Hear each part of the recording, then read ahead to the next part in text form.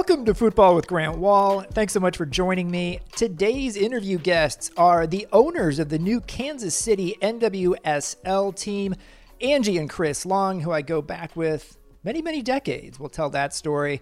We've had some great guests lately, including Ted Lasso's Jason Sudeikis and Brendan Hunt, MLS Commissioner Don Garber, and Landon Donovan, along with many others. So check those interviews out. It would be huge for this podcast growth if you could subscribe, recommend us to your friends, and take just a little time to rate and review us in Apple Podcasts. We'll have the Longs on soon here, but let's start with some talk about the soccer world with my friend Chris Whittingham of the Chelsea Mic'd Up podcast. Chris, thanks for joining me. How are you? Doing all right, Grant? How's everything? Things are good. We have an MLS Cup champion, which I guess is probably the story of the American soccer weekend. Columbus Crew 3, Seattle Sounders 0. Surprising result for a lot of people, especially after we saw that Darlington Nagbe and Pedro Santos were going to miss this final. And basically, just about everybody I know is picking Seattle. Maybe there were some people out there who are still picking Columbus.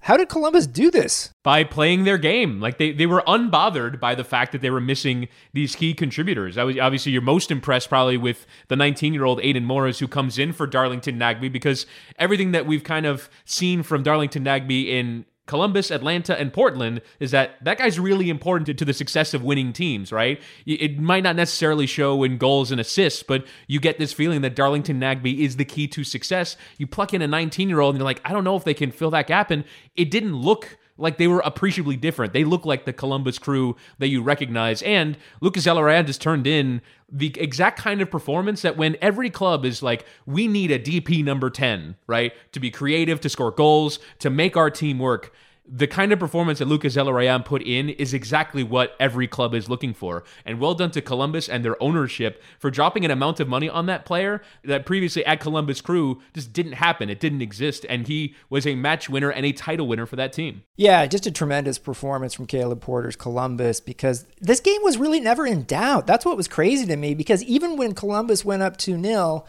I kept waiting, because I'm used to seeing Seattle come back. They'd done that, obviously, against Minnesota in the game before, and they just never really got close to doing that. And Brian Schmetzer deserves a ton of credit for everything he's done getting the Sounders to 4 of the last 5 MLS finals. He did stick with the same starting lineup in this game, as he's done throughout, and he has gotten credit for that. But this was a game where maybe Alex Roldan, in retrospect, not the best option. And I think Brad Smith as well at left back when he came in, although he probably should have been sent off 5 minutes after coming on. Save for that, I thought he made a good contribution coming off the bench as well. Yeah, I think, Seattle are a funny one, because I think, what Brian Schmetzer, I think, is best at is precisely managing the nature of the MLS season, right? He knows that, you rotate in midweek games during the regular season. He knows how to handle playoff scenarios. He's been in it for so long, and this is the kind of experience that we're talking about when it comes to American coaches and American general managers that know precisely how this or domestic base, because Adrian Heath isn't American, but he's been around the game long enough to know how it works. And I think Brian Schmetzer knows precisely how it works, but there are still times where even with the impressive lineup of players that they have, they are played off the park on occasions. And that's exactly what happened on Saturday night. And it was just so bizarre to see a Seattle team that has so much talent that at times has looked rampant in these playoffs just completely no-show. Some of these top players, Lodero and Rui Diaz and Jordan Morris, just give you nothing for the most part. I mean, they created the odd chance, and I thought for the 20 minutes after halftime, they were at least within touching distance of getting a goal, but it was surprising to see a Seattle team that hadn't dealt with the COVID issues that Columbus had, struggle so mightily in attempting to create, goal-scoring chances and, exert any kind of dominance in the game. So MLS deserves some congratulations for getting through the year, getting through the season, because you look at the 2 USL finals, they got canceled the week of, and that was certainly a concern once the Ohio State game against Michigan was canceled in Columbus on the same day. They ended up getting it done, getting it pulled off. They were missing 2 stars from Columbus. And so I just hope that whenever MLS starts playing again, and maybe it's going to be March, maybe April, I just hope we're in a position where that's not something hanging over things. It's going to be there to some extent, right? Like I can tell you living in my household, with an epidemiologist. Yes, the vaccine is here. It's starting this week. But even some news reports, I'm like seeing the report being like, 3,000 Americans died today, but the vaccine is here. That's not unfortunately, tragically, the 3,000 report, that's not stopping this next week, and I think people don't have a full understanding, and there needs to be better messaging about, and my wife's trying to do everything she can about that, but just because the vaccine is here, it's going to be a somewhat lengthy rollout, and life's not going to go back to normal next week or even a month or two from now. So we'll see what happens over the next few months. We actually do have CONCACAF Champions League this week, so we're still going to see MLS teams in action, and I'm just curious to see if they bring it. Like LAFC, I think, if they bring it, could actually win CONCACAF Champions League. I don't know if they will. They may go one and done. They were playing Cruz Azul, which, like, another team, you're like, what are they going to bring after they're not bringing their coach, by the way, I saw. Yeah. So I'm interested to see if CCL this week and, over the next week and a half ends up being interesting or sort of underwhelming. And to be honest, I have no idea. Yeah, I mean, especially when you consider the teams that are in it. I mean, New York City FC and Montreal were eliminated in round one. Atlanta United don't have a prayer because they're already 3-0 down. And, they've, been off for a month and a half now. They haven't hired a coach yet. They're very much in transition. They traded a player to Austin FC over the weekend that had featured for them some. So I think Atlanta probably don't have a chance. And then the LAFC thing, we've never seen LAFC switch into gear during this regular season. Like, we haven't seen the LAFC that we're used to. And even after the absolute catastrophe that Cruz Azul's, ending to their season was, I think under Inter management, they should be able to get that job done. This wasn't the LAFC of the first 2 years this year. So, I mean, it's a neutral stadium. They'll probably, I don't know if they'll let fans in, but yeah, I think CCL is going to be a bizarre one this year because no one is really coming in riding a high. Not Tigres, not Club America, not Cruz Azul. Like, there's no one who's entering this with any bit of momentum or kind of riding the wave of their usual regular season. If LAFC tried to put Walker Zimmerman in LAFC jersey this week, do you think they could get away with it? They might. I feel much better about their chances. It seems like a bit of an inflection point if you're someone in the United States who watches different soccer leagues, including MLS, because MLS is done now. Champions League is also done now in UEFA until February. And so we're really going to start seeing more midweek European games starting soon here. We're going to get into knockout tournaments. So it feels like a bit of a changing point right now.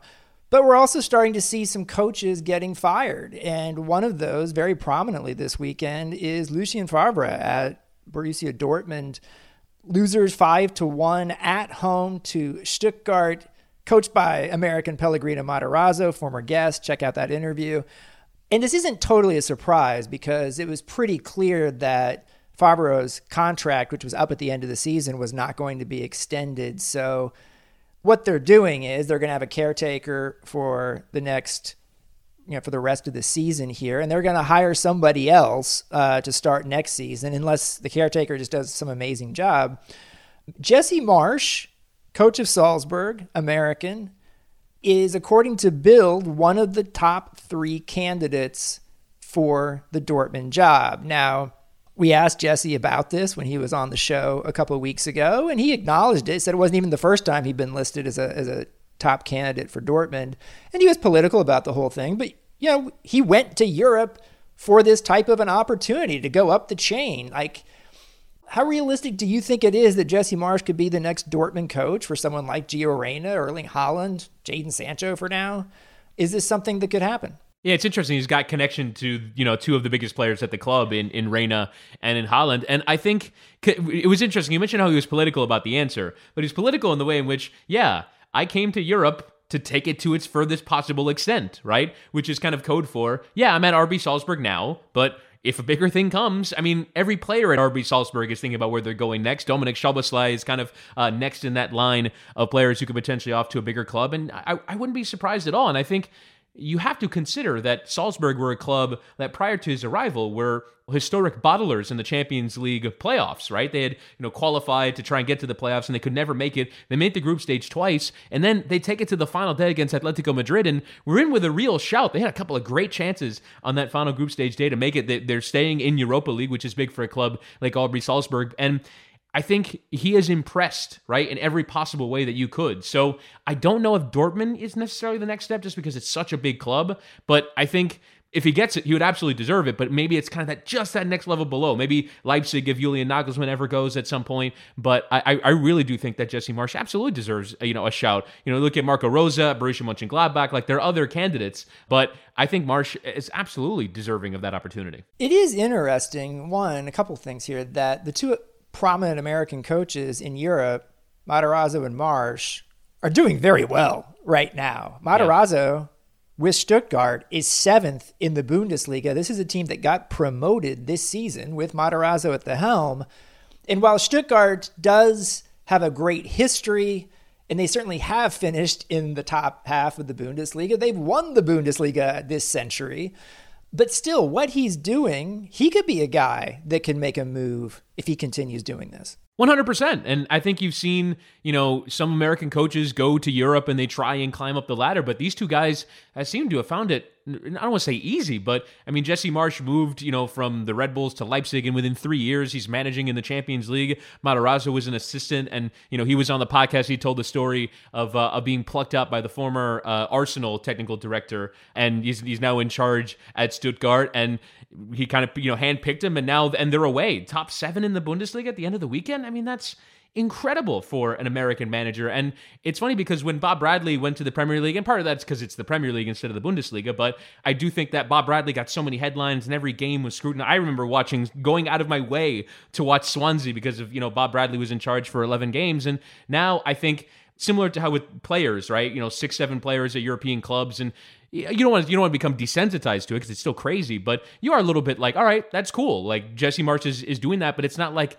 stop the presses. There's Americans succeeding. I think these guys are opening doors and hopefully more follow behind them. That's where I kind of think of Greg Vanney and sort of the assumption right now, there's no hard reporting yet, is that Vanney's going to become the LA Galaxy coach. He just stepped down from Toronto, obviously had a lot of success in Toronto, but part of me wonders, could Greg Vanney, if he got the right situation, go to Europe and get on this track as well? He's still a fairly young guy. Well, I just think that Greg Vanney is always going to be more valuable to MLS than he is going to be to the rest of the world, because we already talked about how Americans are just more valuable in MLS because they get it. They understand how it works. Greg Vanney gets LA Galaxy. He's going to be more valuable to LA Galaxy than he would be to a club in Europe, where I do think still that Greg Vanney would have to prove himself, right?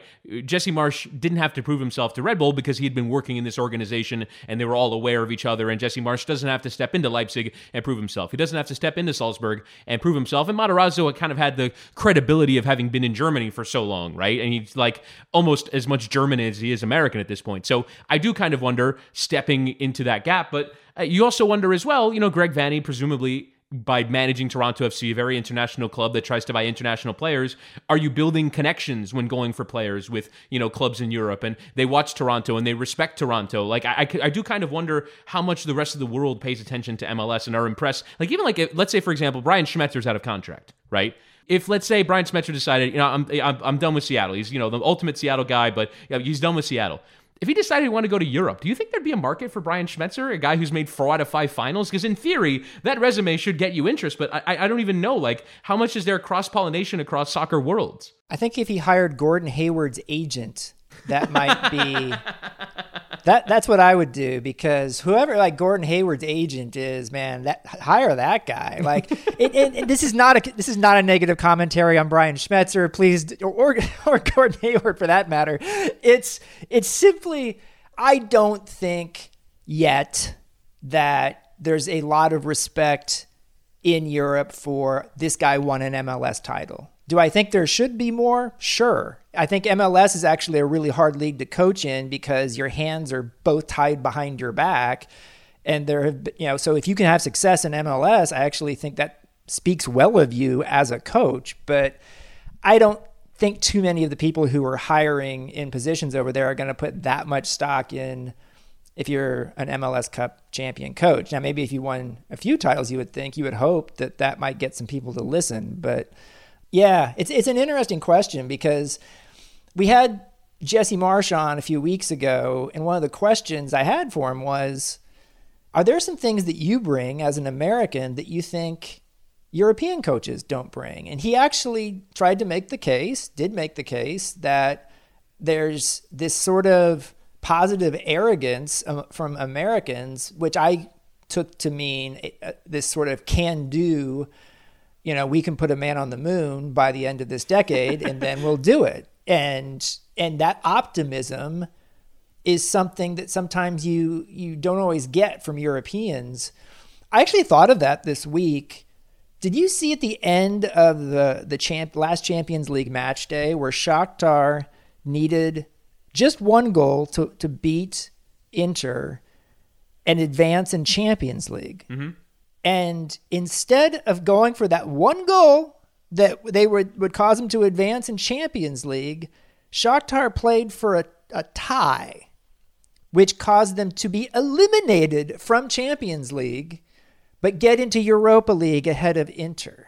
And so their coach is like celebrating at the end of this game because they got the tie and are out of Champions League and in Europa League. And to me, that was sort of the most ridiculous example ever of you play to win the game, dude. Mm-hmm. And I'm actually still bothered about just talking to you about it right now. Yeah, it offends your sensibility, right? You play for the draw to stay in Europa League. I guess the exact opposite and kind of the example to your side of the argument would be Ben Olsen sending his goalkeeper forward against Orlando City. Remember that the Wayne Rooney game where he plays the long ball to Acosta? They were tied at that point, and Wayne Rooney's like, "Why are we sending our goalkeeper forward? We're tied. Like, what is wrong with you?" But he's like, "Listen, we got to go win a game here at home," and they won the game. So I feel like that those are the contrasting mentalities. Just to wrap up here, I want to ask you about news this week with Inter Miami, team you spent a lot of time following. Paul McDonough, sporting director, is out, and he had taken on a very big role at that club as, the guy who was recruiting the talent. Even on the business side, he was doing a lot of stuff, really involved eventually in the facility side. He's been involved now with startups in MLS with Orlando and then Atlanta and now Miami. He's almost kind of like the startup guy, and he's out. And I just wanted to know why you think that was the case, and do you think he'll find work quickly at another MLS startup? I mean, certainly there are plenty of startups, right? I mean, who knows if, Charlotte has already said, hey, you can come build our thing or whoever. But I was genuinely surprised by this. And I've spoken to Paul on a couple of occasions. And one of the things that, before the stadium was being built, I remember I was there for the first day of Inter Miami training, right? When, we didn't know who the DPs were going to be. They were linked with Pizarro. And I remember asking him, what's a day like? And he's like, well, sometimes I get a call from an agent about a player, and then sometimes I get a call from an interior designer asking me what I think the suite should look like. And he was involved in that granular level with, a bunch of things. He took on a bigger role on the business side. So I was just surprised, given that this is his thing. I would have figured, he would have, dictated who he thinks the next coach should be if there was indeed a power struggle within the organization. Or, we don't know, right? Because it's unclear whether Diego Alonso is going to come back.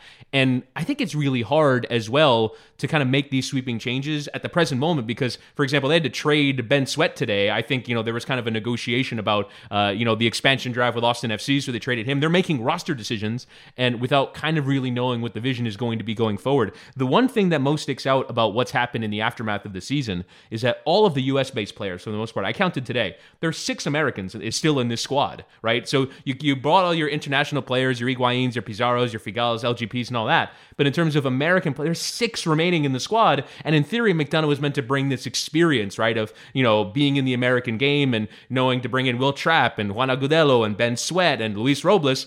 None of those guys are there anymore. And so I think it might have been an admission that some of what he was attempting to build and what his knowledge was meant to be didn't come to fruition. And I'll just be curious whether it's Diego Alonso's vision or someone else's vision that's going to end up being executed. Quick question for you. Who's got the power down there? How much is Jorge Mas? How much is David Beckham behind the big decisions that get made with Inter Miami? My sense is that Jorge Mas is very much the one who's kind of running that show. But I don't know, because ultimately that's based off of physical appearance. I mean, Jorge Mas was at every game for the most part this season. His brother Jose was there a lot as well. I don't know from, Beckham's standpoint, because his title is president of soccer operations. And so I don't know if, he's making calls about, who he thinks the next left back should be. But in terms of the public face, the one who talks the most, it would be Jorge Mas. And prior to this stepping down of Paul McDonough, if you had asked me that question, I would have said, this is Paul McDonough's show, because he's acquired some power. He's the one who spoke after every personnel move. He kind of detailed negotiations for Pizarro and Higuain and all the major players. So I would have said this is McDonough's show. And I'm kind of waiting to see if now this is Diego Alonso's show, but that kind of has yet to be determined. So I think right now that answer is kind of TBD, which when you're in the middle of a really important offseason, has got to be something that's rectified fairly quickly. Now, before we go here, I want everyone who's listening to hear me congratulate you for being named by Miami New Times their Broadcaster of the Year in South Florida. Very much. For those of you who don't know, Chris is the hardest working man in South Florida radio. What are you doing? Dolphins, yep. University of Miami, Inter Miami, this podcast, Mic'd Up podcast. Yeah, I'm adding on the Florida Panthers hosting duties when they return. Really? Yeah, when the NHL season returns, I'm gonna add that onto my plate. I say yes to everything. So if you have a job offer, send it to me, and I will probably say yes. That is awesome. Congratulations. I am so impressed with your ability to do so many different sports at such a high level. And whenever you and I talk soccer, I know that I can bring up basically anything in soccer and you will be able to talk about it, which is actually pretty damn impressive. I hope you sleep at least a little bit, Chris. I appreciate that. There's always a YouTube channel with like 30 highlights of Bundesliga that I've got to catch up on. So I'm always just trying to stay across everything. Well, thanks so much for joining me. Thanks, Grant. Really appreciate it. This episode is brought to you by a streaming service I use that I love. It's called Fanatiz with a Z, and you can watch all the action in Spain's La Liga and other international leagues and tournaments live and on demand from your favorite device, whether it's a mobile phone, tablet, or directly on your TV with the Fanatiz app. You can also watch the top leagues from France, Brazil, and Argentina. There's some great midweek action with Real Madrid Athletic Bilbao on Tuesday and Barcelona Real Sociedad on Wednesday, and Copa Libertadores Tuesday through Thursday this week. Fanatiz features channels you know, like beIN Sports in English and Spanish, Gold TV, and many more, and it costs as little as $7.99 a month. If you'd like to try Fanatiz for yourself, you can get a free week-long trial by clicking on the link in the episode description or going to fntz.co/grant-fz. One more time, that's fntz.co/grant-fz. Thank you very much to Fanatiz for sponsoring this episode. Fanatiz, the world's largest stadium. Now, here's my interview with Angie and Chris Long. Our guests now are two people I've known since I was a teenager. Two people who just happen to be owners of the new NWSL team in my hometown, Kansas City, which starts play this next season. This is one of those times when I say, full disclosure, I am longtime friends with these folks who I think will be great for soccer in Kansas City and the NWSL as a whole. I went to high school and college with Angie Long. I went to college with Chris Long.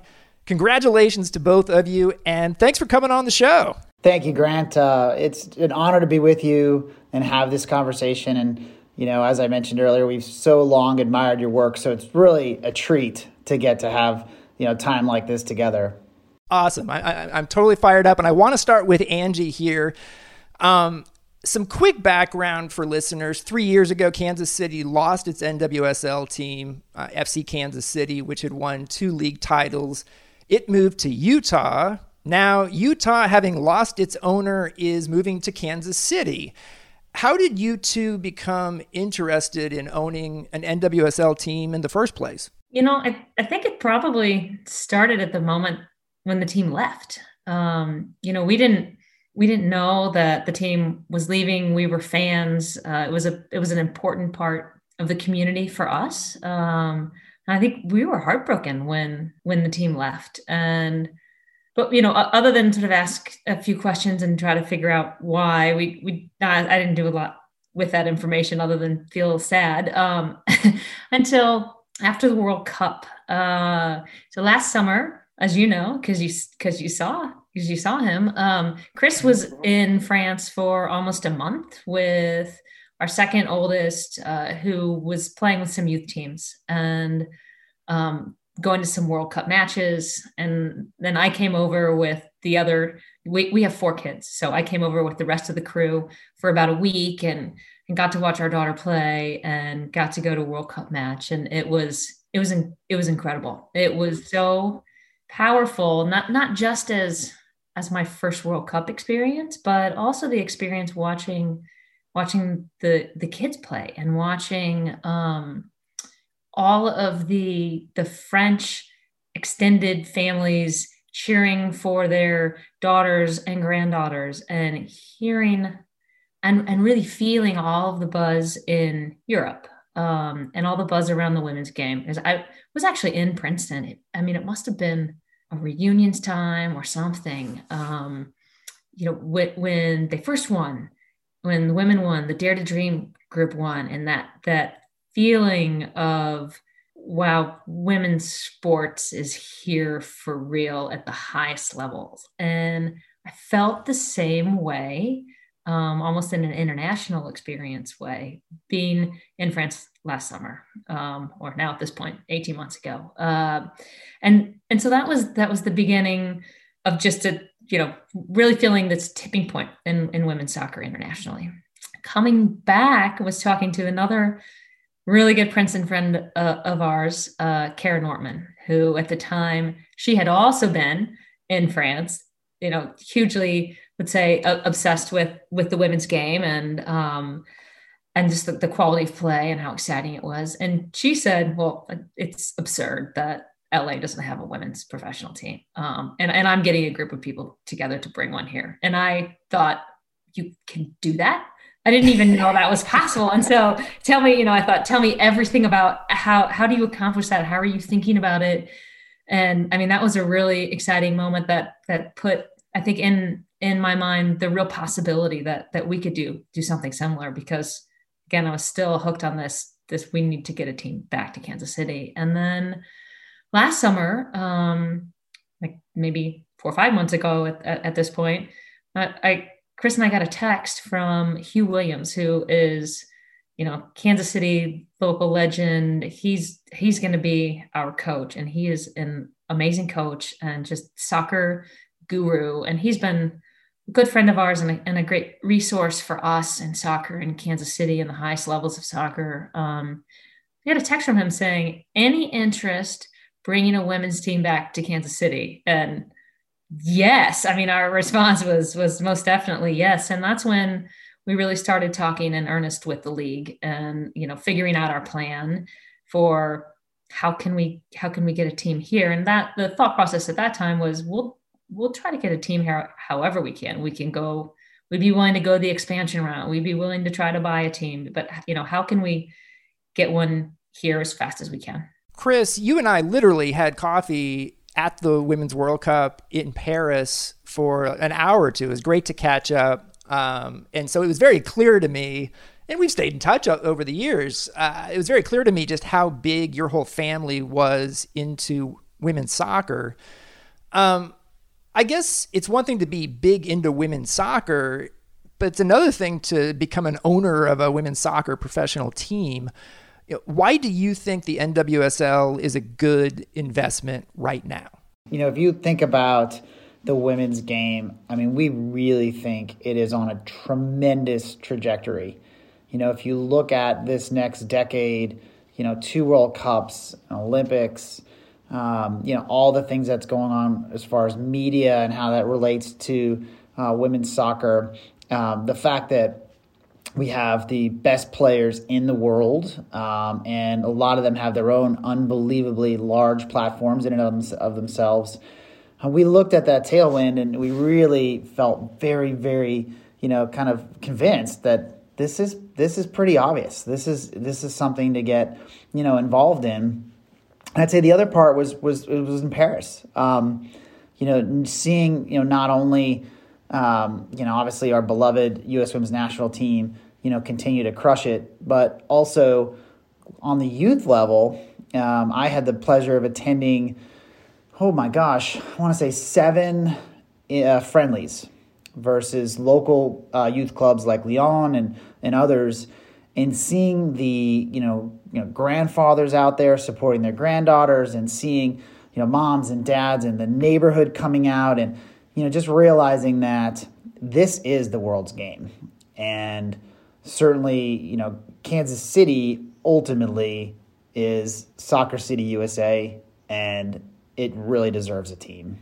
Yeah, I mean, it's interesting because there is a history with soccer in Kansas City. And I saw in one story this week, Angie mentioned going to Kansas City Comets indoor games at a sold-out Kemper Arena back in the 1980s. And I was doing the same thing and really falling in love with watching professional soccer, not just playing it, because participation numbers have always been really high. I guess, for Angie, what stood out to you about going to those Comets games back in the day, or going to FC Kansas City games with your kids in more recent times? It's funny. It didn't occur to me at the time that my parents had never even seen the game of soccer. They didn't know anything about the game of soccer. That my dad was the coach. We don't need to talk about that. He was an amazing coach as a dad, but he didn't know the game. But I remember him starting to play in just at All American indoor sports or something, but the games were so fun. That's why everybody went, because they were a blast. Yep. And the sport was fun, but the games were fun. And I'm sure you remember the laser light show. Oh yeah. Michael Jackson impersonator. And, it was an incredible experience. And I think that's what we want to do with the team here. Not a laser show necessarily. Oh no laser show. I'm really not sure about that Michael Jackson impersonator. But it is an experience. And I think, that's a really important part of it is these games are a fun place to go and to celebrate and to have your team. Yeah, just from a community experience, I think soccer fandom is something really cool, including in the Kansas City area. Chris, the previous NWSL team in Kansas City was successful on the field, obviously, but it didn't make it in the end. What are some of the things you're seeing to tell you that this will make it this time around? I really believe that the community is, so excited about this opportunity. And, I think in some ways, losing something makes you realize how much you really appreciated it when it was here, and then even more so when it comes back. And I feel like that's the point at which we are now. And, to Angie's point earlier, I think, one of the things that really is going to be important for us is to make sure that fan experience is truly special and differentiated and unique. And, as I look at kind of our approach here, we are, really focused on that. Like, we want it to be like Angie describes the Comets in the 80s.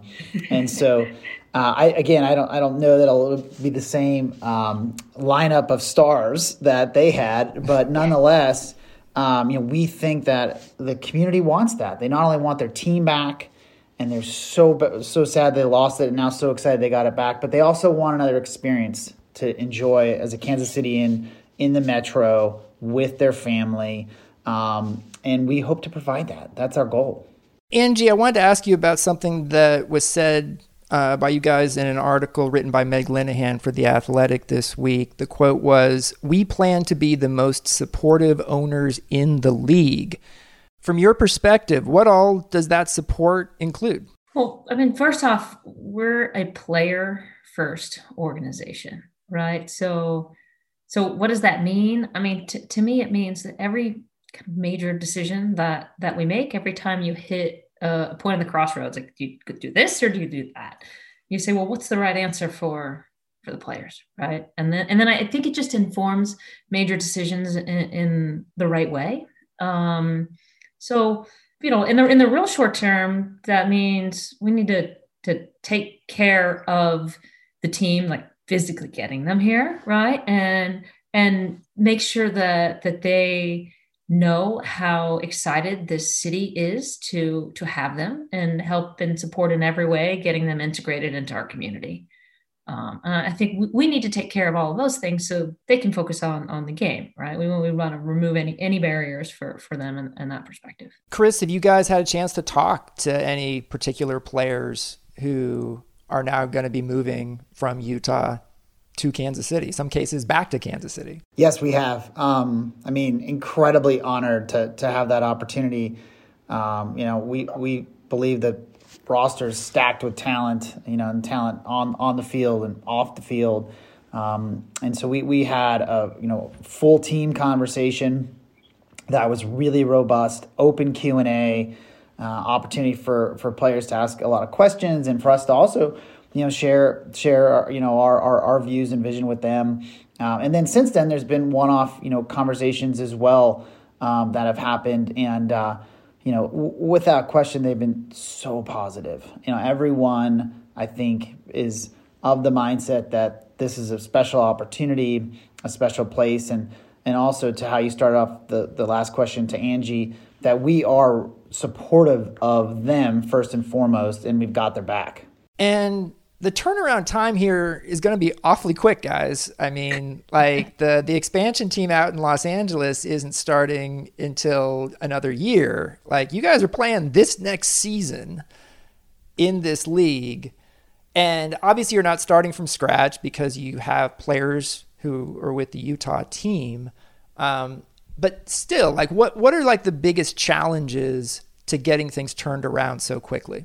I mean, getting the team here and acclimated, right? That's a huge priority. I think I want to separate out what are the challenges versus what are the priorities, right? And I mean, what do we have to get right now, right? And then what are just some of the logistical challenges? So getting right now is making sure that we engage with the community, right? That they know what this team is going to be about, that they know what this ownership group is going to be about, that we're all in this together, and Kansas City is welcoming this team with open arms. And I think, and that was probably been one of the biggest priorities of this week, is making sure the communication is good. So I think we did pretty well on that, to be honest. And we're so lucky in this community because everyone is so supportive. Getting the players here, getting that organized. And then there's a little challenges that ordering jerseys. So right. There's things like that. Getting the team uniform. We're obviously in the process of doing everything with the brand and the name, and there's short turnaround on that. But we also have a great team. I know you're just talking to me and Chris, but isn't just Angie and Chris along, right? So we have an unbelievable partner in Brittany Matthews, and just her vision, her collaboration, her energy is just fun to be around. And then we have Jen Golvik, who is our marketing and brand. She's a marketing and brand stud, innovator, the brand whisperer. And so we have a lot of work on that end.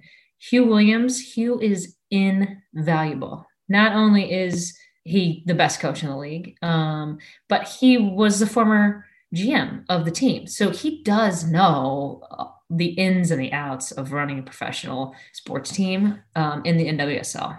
So that is a hugely important resource. I was just going to add to that too. We all around have tried to hire people that really view this as a trailblazing platform. Included in that is our newly named Chief Operating Officer, Amber, who's a total rock star as well. So we've really tried to surround, that's like the team within the team within the team, right? That you need so many layers to be able to get this right. And we're lucky that people have a lot of interest in joining the team and being part of it. So I'm sure your fans have some pretty straightforward questions like, where is your team going to play its games? Where is it going to train? What's the name going to be? Okay, where are we going to play its game? We can answer that. I'll answer that in a second. Where are we going to train? We'll have an answer for that very, very quickly. Branding will give us less than a month, but okay. But we are making significant progress on all those. We actually know where we're going to train. We just can't talk about it just this very second. Games are going to be amazing. Games are going to be at T-Bone Stadium. And they have been amazing to work with. It doesn't feel at all like we're playing in their baseball stadium. Everything is being done as if, there are partners making the stadium for soccer and for baseball. And they've just been amazing partners in every way. I love that stadium because I don't know if you went to any games when it was there, but from every place you are in the stadium, you can see the field, which is nice. If you want to get up and go grab something from concessions, you don't miss anything. It's nice if you have a little kid who needs to go for a walk around the stadium and can't focus, and you don't have to miss the game.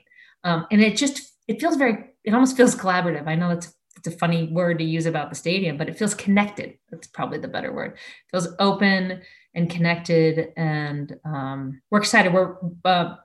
There's a new owner of the stadium. He's putting a lot of money into the stadium and in terms of renovations. And we're doing a lot on the, soccer and female soccer specific side of renovations and branding as well. And the stadium situation, is that going to be temporary for a certain number of years? What are sort of your plans? It is because we want to build our own stadium. So we Cool. want to have the first, female professional athlete specific built stadium, which I think that's another incredible opportunity. And that gives us the ability to design it around us, to schedule it around us, and just, to have really an iconic stadium for a women's professional team.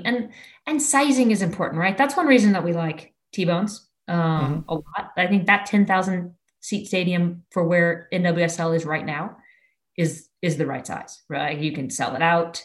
It can always feel very full. It's not too small. That's a good size, but I think that'll create the atmosphere that we're looking for. If we go into a new stadium, I think that's the right size to start, but we need expansion room because I don't think that's where the league is going to be, 10 years from now. Nice. So, Chris, is there anything you can add sort of about like building a stadium? A soccer specific stadium is not a small thing, even if it's not a 30,000 seat stadium. So like, have you started that process? Because that's going to take a while. We have undoubtedly started that process. And, as far as additional vision around the stadium, what Angie said is absolutely right. The purpose and the anchor of it is going to be, our women's soccer team and everything that surrounds that. However, we're viewing it very much in a civic and community way, which is really important to us with this endeavor,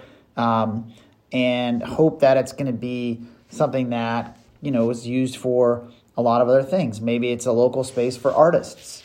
Maybe we have, high school championships there or other sorts of competitions. Maybe, from a, environmentally friendly aspect, we're the first to, have it be entirely sustainable. Different things like that we've been working with the architects on as we speak. And, the goal ultimately is to have it be a destination spot for many people, a spot that, people want to get to, a spot that they can get to easily and at low cost. And so we're trying to think of every angle there to make it as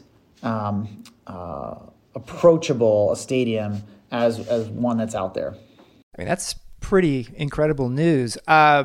In terms of the other soccer-specific stadium that currently is in the Kansas City area, I got to ask, there have been reports that the men's MLS team, Sporting Kansas City, did not want to share its soccer stadium, a partially publicly funded soccer stadium, with your NWSL women's team. Is that accurate? If you think about the conversations and relationship with Sporting, there's been a lot of things reported, but at the end of the day, it's been super collaborative. We have a wonderful dialogue going, and I wouldn't want any press-related items to diminish that. We have sought advice from them. They have returned the favor. We're talking to them on a variety of fronts right now, and in every case, we've enjoyed those dialogues and look forward to how we can promote soccer in a massive way where 1 + 1 = 3, right? That's the goal.